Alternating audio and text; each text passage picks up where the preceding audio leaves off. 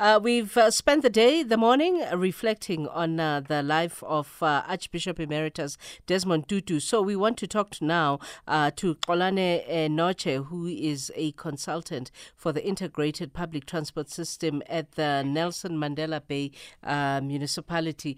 He wrote a poem remembering the late Archbishop Desmond Tutu, and so he speaks of how Tutu's voice kept on going louder as the then government kept arresting activists, and he's a politician that is inspired by Archbishop Desmond Tutu and revered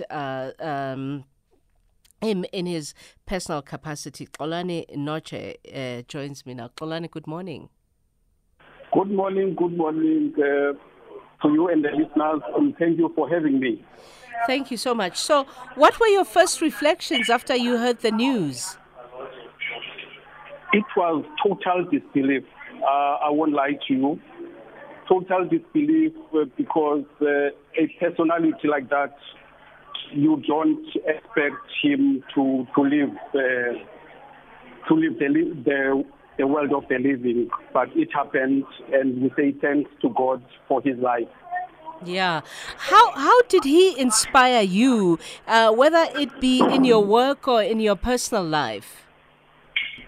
You know, growing up in Port Elizabeth, in the streets of New Brighton, KwaZakele, and similar places, there is no way that you won't be touched by the wisdom of Archbishop Desmond Tutu. You will remember at the time, in the early 80s, we were on the streets, we were fighting for a better education. And when we went to the streets as COSAS and civil society in general, Bishop Tutu at the time, not yet an archbishop, he was with the people, together with all other leaders. So they inspired us to stay the course. And you will remember that our struggle was organized under 4 pillars: the international solidarity, the armed struggle, mass mobilization, and the underground.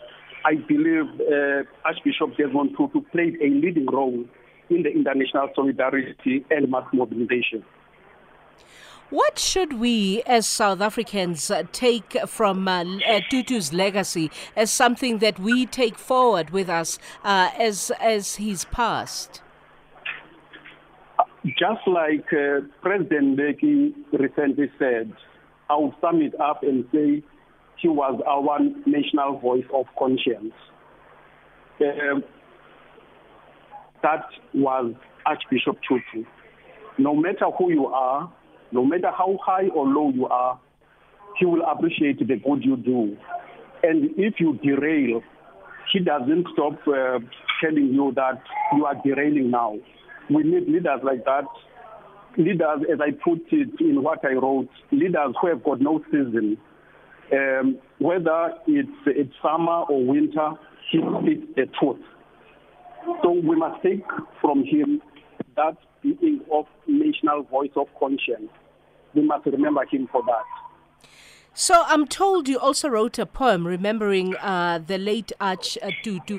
I'm hoping that you can read that poem to us now. Okay, let me try. It came, I didn't plan it. It just came. I like playing with words, and this came. So it may not follow your typical poem structures or things like that, but it's what I felt at that time.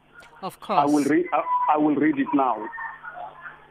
Like a comet, you brightened our darkest night. Your voice was loudest when the rest was arrested.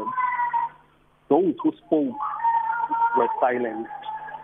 Those who stood up were removed. PW demeaned you, a phony bishop, he cried. Your demeanor fooled him. Like a true soldier, you held our flag high. In your going, we lower our flag. Your voice was your armor. It defeated the mighty army. When we saw only dark clouds, you showed us the faintest rainbows. Your truth knows no season. It cares not about who. It remains. Like a fading star, we see you in darkness. Unlike a star, your brightness will not fade. Enkosi thandazwe, enkosi thanjiswa, enkosi khoti, enkosi tatomkhulu, enkosi tatomkhulu. May you rest in peace. Thank God. Thank you. Beautiful. Thank you so much for your time, Mr. Notshe. Thank you for your poem, your beautifully written poem, and your reflections on the life of the Archbishop. Thank you.